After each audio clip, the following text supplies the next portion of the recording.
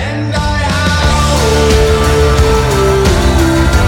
for you tonight, for you tonight, and I by the moonlight, you'll make me right. Chapter 8. The next day after school, the four of us headed toward the gardens on a city bus. Tobias flew. He said he'd be there before we were, but he wasn't sure how close to us he actually could get. The gardens is this big amusement park that also includes a zoo. Only they don't call it a zoo, they call it a wildlife park. My mom works there. Actually, she's the head of medical services, the head vet. I have a pass to get in any time I want, but the others all have to pay, which is kind of a drag because Marco never has any money. Ever since Marco's mom died, his dad has been kind of messed up. He just takes temporary jobs, and they're always broke. I guess I kind of think it's romantic, the way Marco's dad has never gotten over his wife dying. But on the other hand, it's like I had to learn when I started helping my dad with the animals. Sometimes death just happens, and all you can do is get over it the best you can. It's tough for Marco because he feels like he has to care for his dad, instead of having his dad take care of him. On the bus, I glanced over at Marco. He was looking out of the window, being kind of quiet. "Hey Marco," I said. "What?" "Is that a new haircut? It looks good." "Yeah?" He looked kind of surprised. He ran his fingers back through his long brown hair and kind of smiled. I did some homework on the bus. Math, gag, yuck. And listened to my Walkman. When we got there, it turned out there was a special on tickets. Buy two and get the third ticket for $1. Marco had $1, fortunately, so we didn't have to go through any big scenes. We cruised through the area where all the rides were, heading toward the wildlife park. Jake shook his head sadly, looking up at the monster roller coaster. "That used to be the coolest thing in the world to me," he said. "But ever since I morphed a falcon, it just hasn't seemed like any big deal. I mean, you're going maybe 80 miles per hour on a steel track. When I was a falcon, I did like 200 miles an hour in mid-air." "This morphing stuff does kind of change things," Marco agreed. "I used to want to get all pumped up. Then I morphed into a gorilla and it was like, why bother lifting weights? I can just become a gorilla and bench press a truck." "I don't feel that way," Rachel said. "Being a cat made me more interested in gymnastics. I mean, as a cat, I was just so totally in control and graceful. Ever since then, I've been trying to use that feeling. When I'm on the balance beam, I try to remember that cat confidence." "And then you fall off just the same as always?" I teased. "Oh yeah," Rachel said with a laugh. She made little walking fingers in the air that then fell over. Boom, I slip right off. But I feel confident when I'm falling off. We reached the wildlife park entrance. The marine mammals are one of the first exhibits. There's a main building, then there are several outdoor tanks. We went straight for the largest outdoor tank. There were bleachers all around it on 3 sides, where people sat for performances. A show had just ended and hundreds of people were leaving. The next show would be in a couple of hours. "Good timing," Jake said. "Not too big a crowd." "It's a weekday afternoon," I said. "It's never all that crowded on school days." We forced our way upstream against the rush of people, and reached the side of the tank. It's pretty big, like 4 or 5 big swimming pools. It's very blue, very clean looking. There's a low platform on one side where the trainers stand to communicate with the dolphins. "So what's the difference between porpoises and dolphins?" Marco asked. "Both just fish, right?" Sploosh! The placid surface of the water exploded a few feet from us. Water sprayed across me. "Ooh!" we all said as one. He flew straight out of the water like a sleek, pale gray torpedo. 11 feet long from nose to tail, 400 pounds. He simply flew into the air, seemed to hang there, 10 feet above the surface of the water, took a skeptical look at us, gave us his permanent, wise guy grin, and slid back beneath the water so smoothly that there was barely a ripple. "That is a dolphin," I said to Marco. Okay, I like that. That is excellent, Marco said. Did you see what he did? You know how really great athletes never look like they're trying? Like Michael Jordan? How everything they do is perfect, and you know they must have practiced for 1,000,000 hours, but they always look like, oh, no big deal, of course I can fly through the air, nothing to it. That's a dolphin in the water. Effortless. Perfect. Utterly in control. Fish swim through the water. Sharks swim. Tuna swim. Trout swim. Even people swim. Dolphins don't just swim through the water. They own the water. The water is their toy. The water is one big trampoline, and the dolphins bounce around like kids having a good time. Just watching them makes you happy. It also makes you feel like you're just this clunky, awkward wind-up toy, jerky and stumbling and clumsy. Human beings may be the smartest creatures on Earth, but we sure are dorky compared to a lot of other species. He's trying to get me to give him some more fish. We all spun around. It was one of the dolphin trainers, a woman named Eileen. Oh, hi, Eileen, I said. She nodded toward the dolphin, who was just exploding out of the water again. This time he turned a neat little somersault. Joey's the biggest con artist. He's always trying to get extra fish. He's amazing, I said. Yes, he is, Eileen agreed, with a look of pride.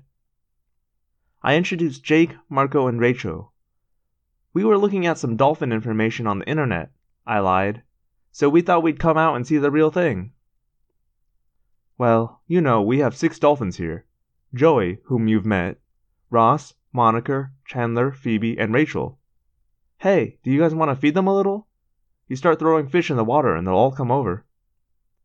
It won't upset their schedule? Nah, just don't let Joey get it all. He's kind of pushy. Eileen left us with a nice big bucket of fish. That is some nasty-looking fish, Marco commented. Once you morph into one of these dolphins, you won't think that, Rachel pointed out. Marco gave her a skeptical look. Do you realize that just a couple of days ago we were fish? Not that much different from these fish? He was right, but it wasn't something I wanted to think about. I've always been very involved with animals, but it is a whole different thing when you can become different animals. I took a fish by the tail and tossed it into the water. Just as Eileen suggested, the rest of the dolphins showed up very quickly. Wow, think these guys like to eat? Rachel asked.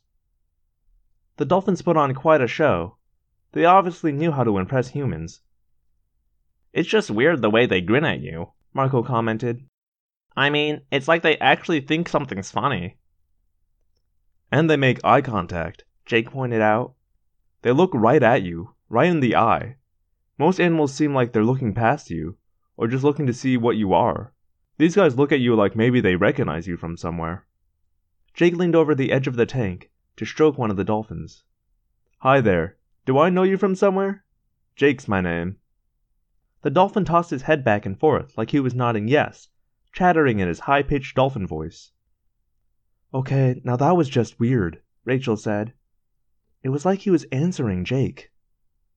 Are you sure he wasn't? I asked. Dolphins are very intelligent. Not our kind of intelligence, but still, I guess they're one of the 2 or 3 smartest animals around. It'll be strange morphing something so intelligent, Rachel said. Yes, I agreed. Strange and wrong somehow. I felt a twisting in my stomach. How is doing this any different than what the Yeerks do? Rachel looked surprised. Yeerks take over humans, she said. Besides, they don't morph, they infest. We don't take over the actual animal. We just copy his DNA pattern, create a totally new animal, and then control the new animal, I said. It's not the same, Rachel insisted, but she looked troubled. It's something I'll have to think about, I said. It's kind of been bothering me. Jake joined Rachel and me. We'd better do it. I nodded. Yes, we should, before we run out of fish to feed these guys. I leaned over the side of the tank and patted the head of the nearest dolphin. Her skin was rubbery, but not at all slimy, just like a wet rubber ball. She grinned up at me, fixing me with one eye as she cocked her head to see me. I pushed away my doubts, closed my eyes, and concentrated on the dolphin. She became peaceful and calm, as animals always do during the acquiring process. "May I?" I asked her silently. But of course, she couldn't answer. Chapter 9.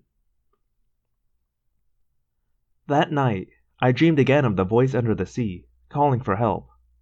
Only this time, it sounded faint, like a radio with the batteries growing weak. I wasn't sure if it was just a regular dream this time, a dream of a memory that might or might not be real. And I dreamed of the dolphin in her tank at the wildlife park, the one they had called Monica, although who knew if she had a true name of her own. How long had she been in that tank? How long since she had been free in the open sea? I called Jake. "Hi, Jake. Are we going to the beach today, like we planned?" We were always very careful about anything we said over the telephone. Phone lines can be tapped. Besides, Tom, Jake's brother, could listen in on an extension and overhear something we didn't want him to hear. "Actually, I was thinking the beach will be really crowded today," Jake said, sounding very casual. "I was talking to Marco, and he said maybe we should go down to the river instead." It was a good suggestion. We couldn't exactly morph on a beach full of people. "I'll be there in 2 hours, okay? I have some chores to do." I ended up being a little late. They were all waiting for me. It was an area I had been to before with my dad. It's a little park near a bridge, a good place for fishing. About half a mile away, the river empties into the ocean. The river is lined with trees along most of its length. Here and there are homes and private docks, but the spot we'd chosen was hidden from the bridge and from any houses. "Hi, Cassie," Jake said, smiling at me. "Hi, everyone," I said. I spotted a movement in one of the branches. "Hey up there, Tobias. How's it going?" "The same old thing. You know how it is. It's a hawk-eat-mouse world out there." I laughed, pleased to hear that Tobias was learning to be at peace with the fact that, at least for a while, he was as much a hawk as he was a boy. "I'm going to be the timekeeper, watching the deadly 2-hour limit," Tobias said. "I'm the only bird in the world with his own watch." I looked closer and saw a small digital timer strapped to one of his legs. "Rachel put it on for me," he explained. "I'll be over the water the whole time, so I figure it was fairly safe. No birdwatchers around to see me and wonder, when did Redtail start wearing Timexes?" Jake said, "I figured we'd hide our clothes and then wade into the river a little way, then start morphing." "Sounds good," Rachel said. "Cassie, will you go first?" Jake asked. I nodded. "Sure." For some reason, everyone had decided that I am the best morpher. I think it's mostly silly. We can all morph fine. But the first time we morph a new animal, it's always kind of tense. You never know what it's going to be like. You never know how much the animal's instincts and mind will resist you. And this time, there was a new fear, at least for me. What sort of mind would I find? Would it be just the dolphin instincts? Or would I encounter a true dolphin mind, with thoughts and ideas of its own? I shed my overalls and kicked off my shoes, leaving just the leotard that I thought of as my morphing outfit. See, it's possible to morph some clothing along with you, but only something skin-tight. Anything bulky you try to morph just ends up in rags. And shoes? Forget shoes.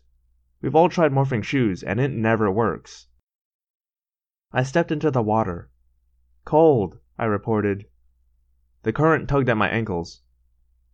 I waded in a little farther, up to my waist. Then I focused on the dolphin that was now a part of me. The first change was my skin. It lightened from brown to pale gray. It was like rubber, tough but springy. That was good. I wanted to hang on to my legs as long as I could. I wanted to change as many other aspects as I could before I had to drop down into the water. I felt the odd crunching sound you get sometimes when bones are stretched or compressed.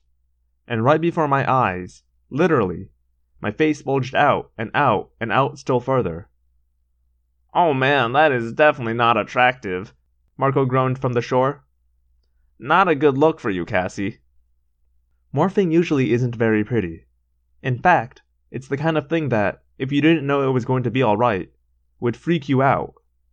I mean, I've watched while Rachel does her elephant morph, and I can tell you, it is the creepiest, scariest, most disgusting thing you'll ever want to see. Let alone watching people go from human to fish. Truly gross. I didn't have a mirror, but I could guess how gross I looked. I had this huge, long bottle nose sticking out of my otherwise normal face. My skin was gray rubber, and when I felt behind me with my rapidly shriveling hands, I could feel the triangular blade of a dorsal fin rising out of my spine.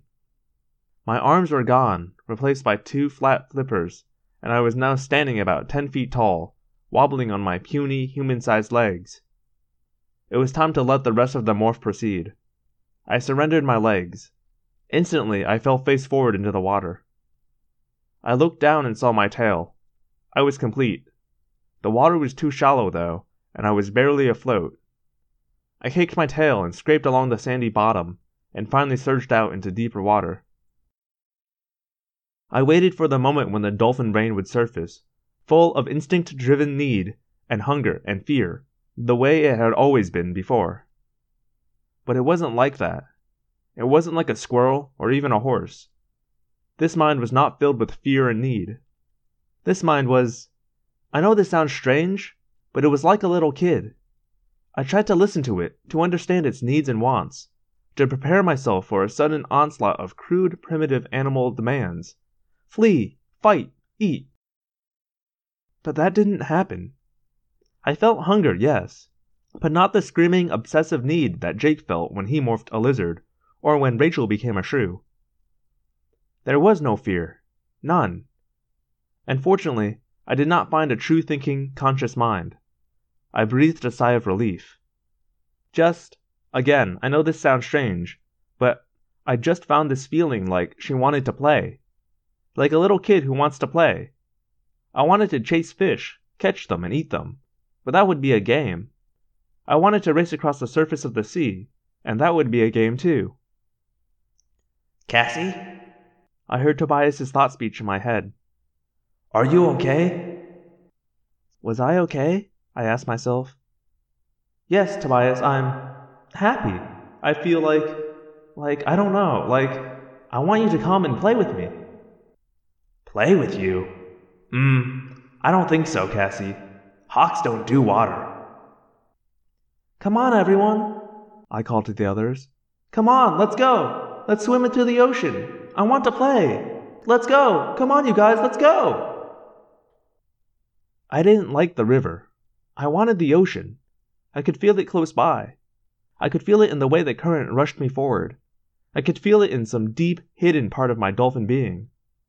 The ocean. I wanted it. It was my place. It was where I should be. We swam in a school, the 4 of us, with Tobias flying overhead. We raced the river's current, and soon I could taste the salt. I could feel the salt water on my skin. It was as if I had opened the door to a toy store with every toy on earth, and I had all the time in the world to play. I saw my friends around me, swift pale shapes in the water, sleek gray torpedoes as they rose to breathe. I lived in both worlds, the sea and the air. I saw the blue-green of the ocean, the pale blue and white of the sky. I slipped back and forth through the brilliant barrier that separated them. Jake went zipping by, shooting up from beneath me to explode into the air. I heard the slap of his belly as he landed. It was a game! I dove deep down to where the sandy floor sloped toward depths even I could not explore.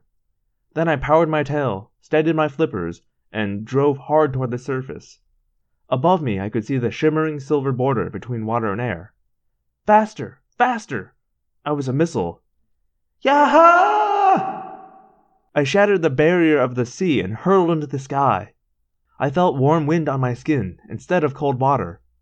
I hung, poised in midair, almost floating above the surface of the water. Now the barrier was beneath me. I pointed my nose toward it and dropped from the sky. Ah! The water wrapped around me, welcoming me back. Is this cool or what? Marco laughed in my head. This is so cool, I answered. This is beyond cool, Rachel chimed in. Let's all do it at the same time, Jake said. The four of us dove deep. The ocean floor was still far below us, rippling sand dotted with rocks and clumps of seaweed. Near the ocean floor we leveled off, practically scraping our bellies on the bottom. And then, aiming at the silver barrier once again, we shot upward, racing each other, ecstatic from the joy of our own body's strength. We launched into the air like a well-trained team of acrobats. We flew, side by side, exhaling and refilling our lungs with warm air. Life was joy. Life was a game. I wanted to dance. I wanted to dance through the sea. So I did.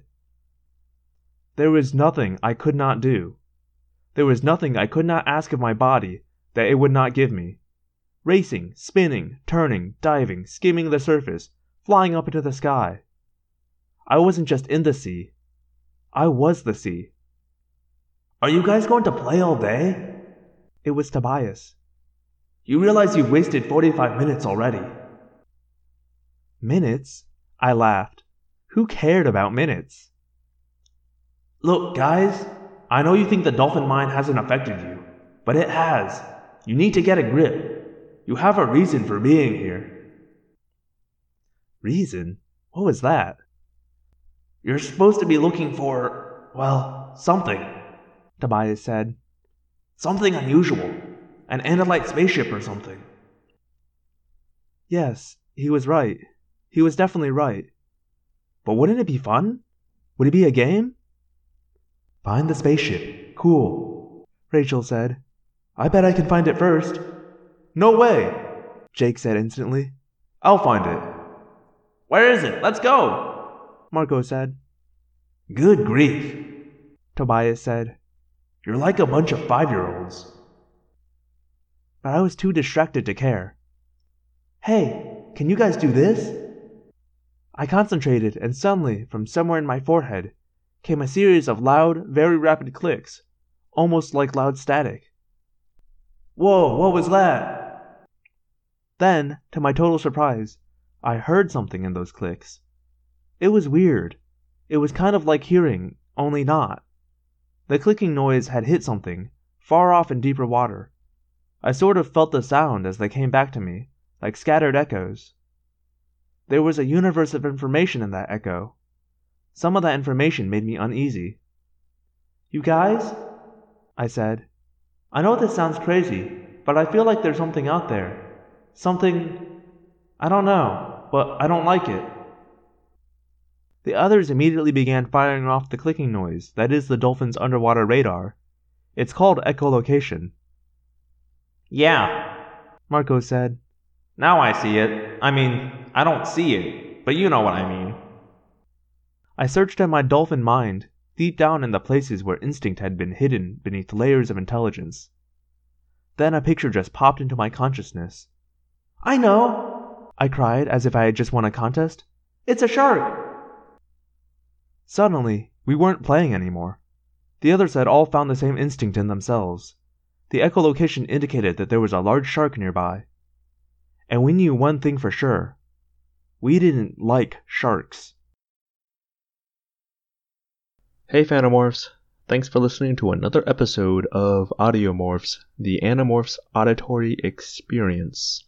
It's your host Daniel, and that's all I really got. It's actually been kind of a tough week for me, so managed to get this out though, because these 2 chapters were real long, so I didn't have to do too much like extra editing with multiple whatever, you know. You get it. But as is, definitely not going to be able to get a chapter out for Thanksgiving, so go enjoy turkey instead of this podcast, and we'll be back on schedule a week after. If things go according to plan, I might miss the week after Thanksgiving, but I will try my very best to not do that. If you like this and you want to hear more, visit audiomorphs.podbean.com or search us up on iTunes. And while you're over there, give us a rating and a review. If you have questions or comments, or thoughts, or feelings, etc. that you would like to share with me, you can reach me at audiomorphscast.tumblr.com or audiomorphscast@gmail.com. That is all I have for you this week, and I will not see you next week, so have a happy Thanksgiving. Even though that holiday's nonsense, just go eat some food. Enjoy your time off. My name is Daniel, and I know one day the Andalites will come. Until then, we fight.